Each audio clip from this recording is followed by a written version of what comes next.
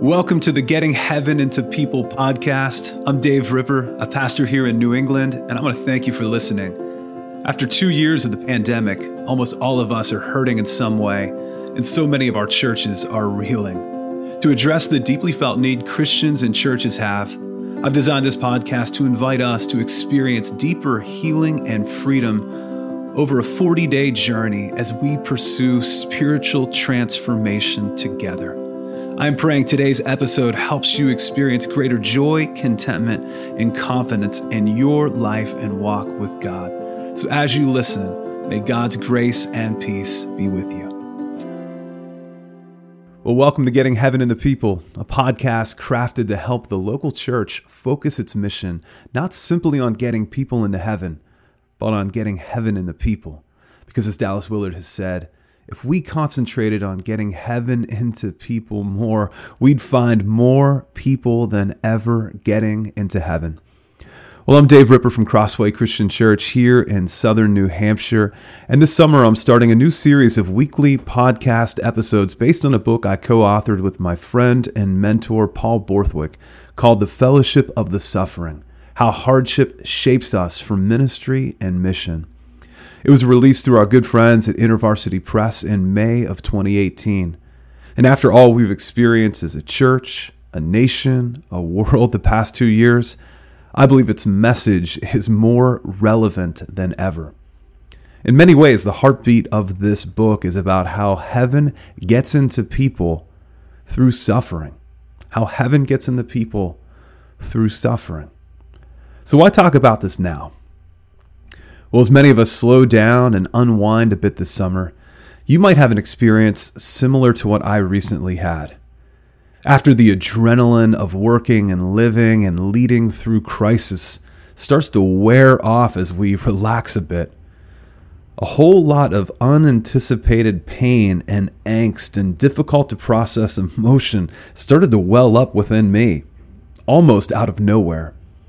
These unwanted feelings were kind of like an indicator light on my car's dashboard being lit up to inform me I need to inspect my life like a mechanic might need to inspect my Subaru.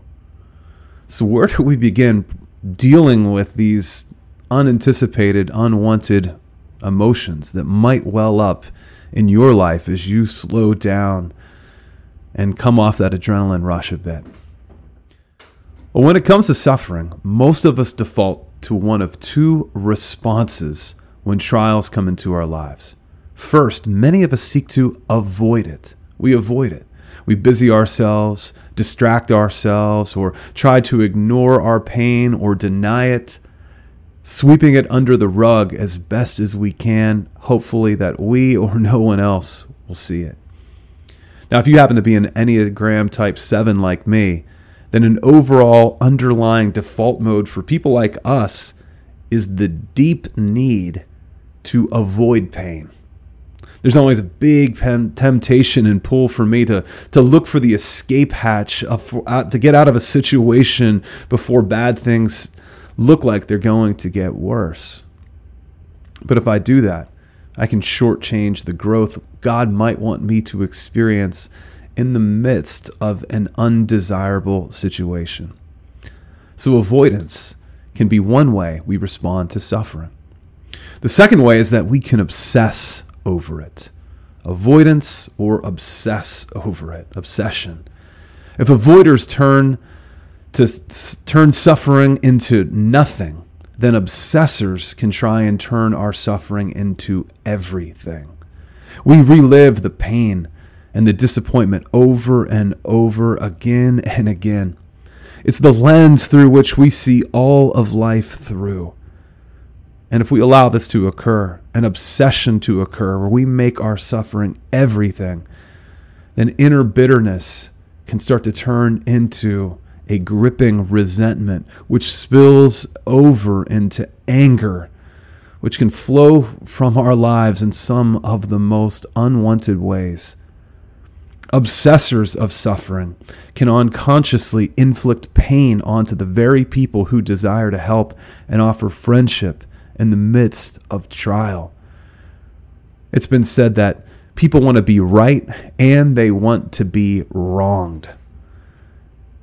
And when we obsess over our suffering, we try and keep the fires of anger lit within us.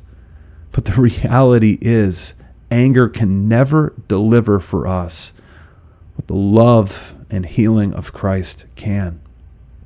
So there's a lot of danger, both in avoiding our suffering and in obsessing over it. Think for a moment about your life. How have you responded to the suffering you've experienced these past 2 years? Through avoidance, or obsession, or maybe some combination of the two? This book and these series of podcast episodes that I'm crafting are for the intent to help you see that there is another way, a third way, and that's to embrace suffering. Not avoid, not obsess, but to embrace and to see suffering within its proper place of coming with the territory of following Jesus. So in the conversations to come, we're going to learn to approach suffering in a way that best honors God, at least from my perspective, by learning to lean into the Apostle Paul's message found in Philippians chapter 3, verses 10 through 11. Here Paul writes to the Philippian church, "I want to know Christ in the power of his resurrection, in the sharing of his sufferings, by becoming like him in his death, if somehow I may attain the resurrection from the dead." Paul wants to know Christ, and that's not just like a mere intellectual knowing, but an experiential, interactive way of knowing Christ personally.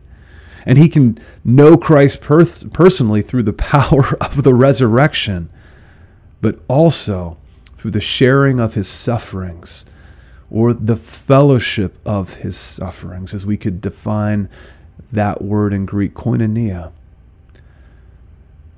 Now, somehow, mysteriously, the pain that we experience can serve as an open door to a closer relationship with Christ, a deeper solidarity with fellow believers, and it can serve as a catalyst for mission in the world.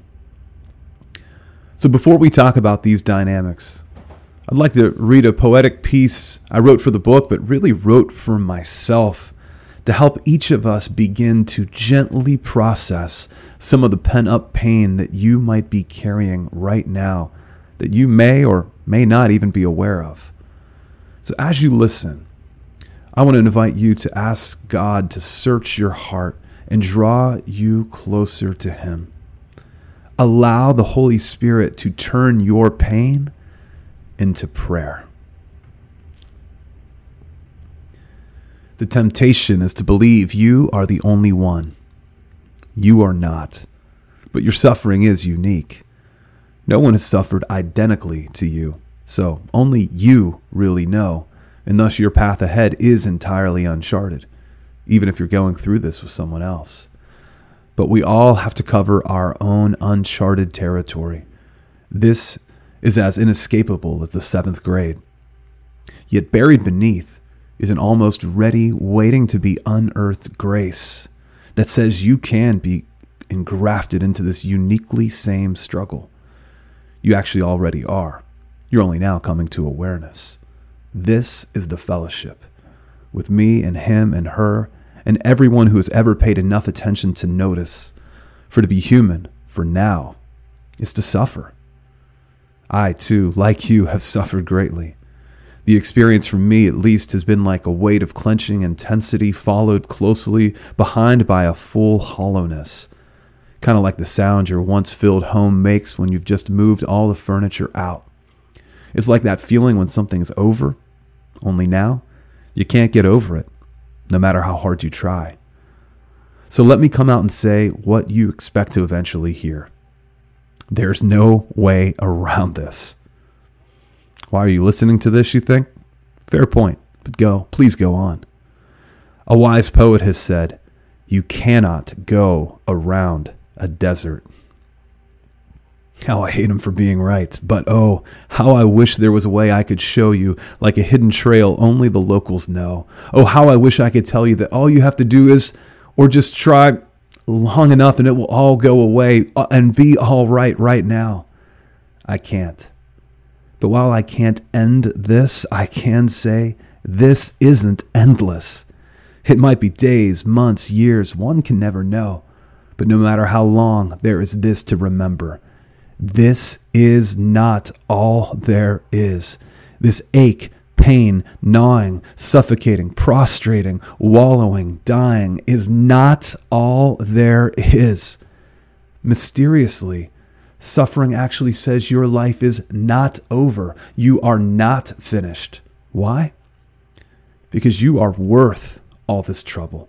If you weren't, you would probably just be left alone to mindlessly coast along in life, and where would that really get you? According to someone, somewhere, you are worth this all and all that will unfold. There is more, and that more may one day be you.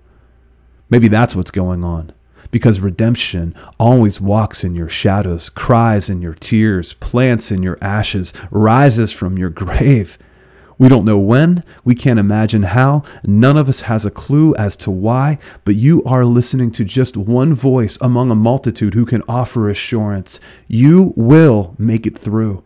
For beyond your distance lies a fellowship, a communion who have died many little deaths, and one death to end them all, and yet live with stains and scars and the stories to prove it.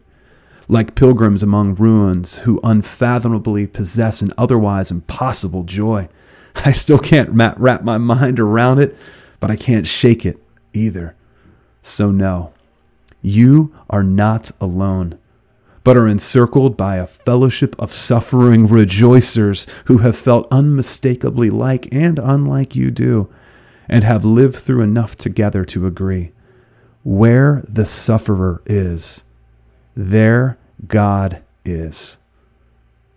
Welcome to the fellowship of the suffering.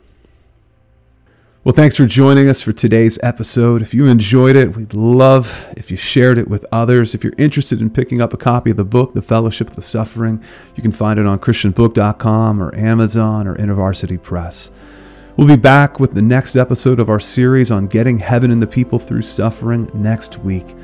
And until then, may you know Christ and the power of his resurrection and the sharing of his sufferings.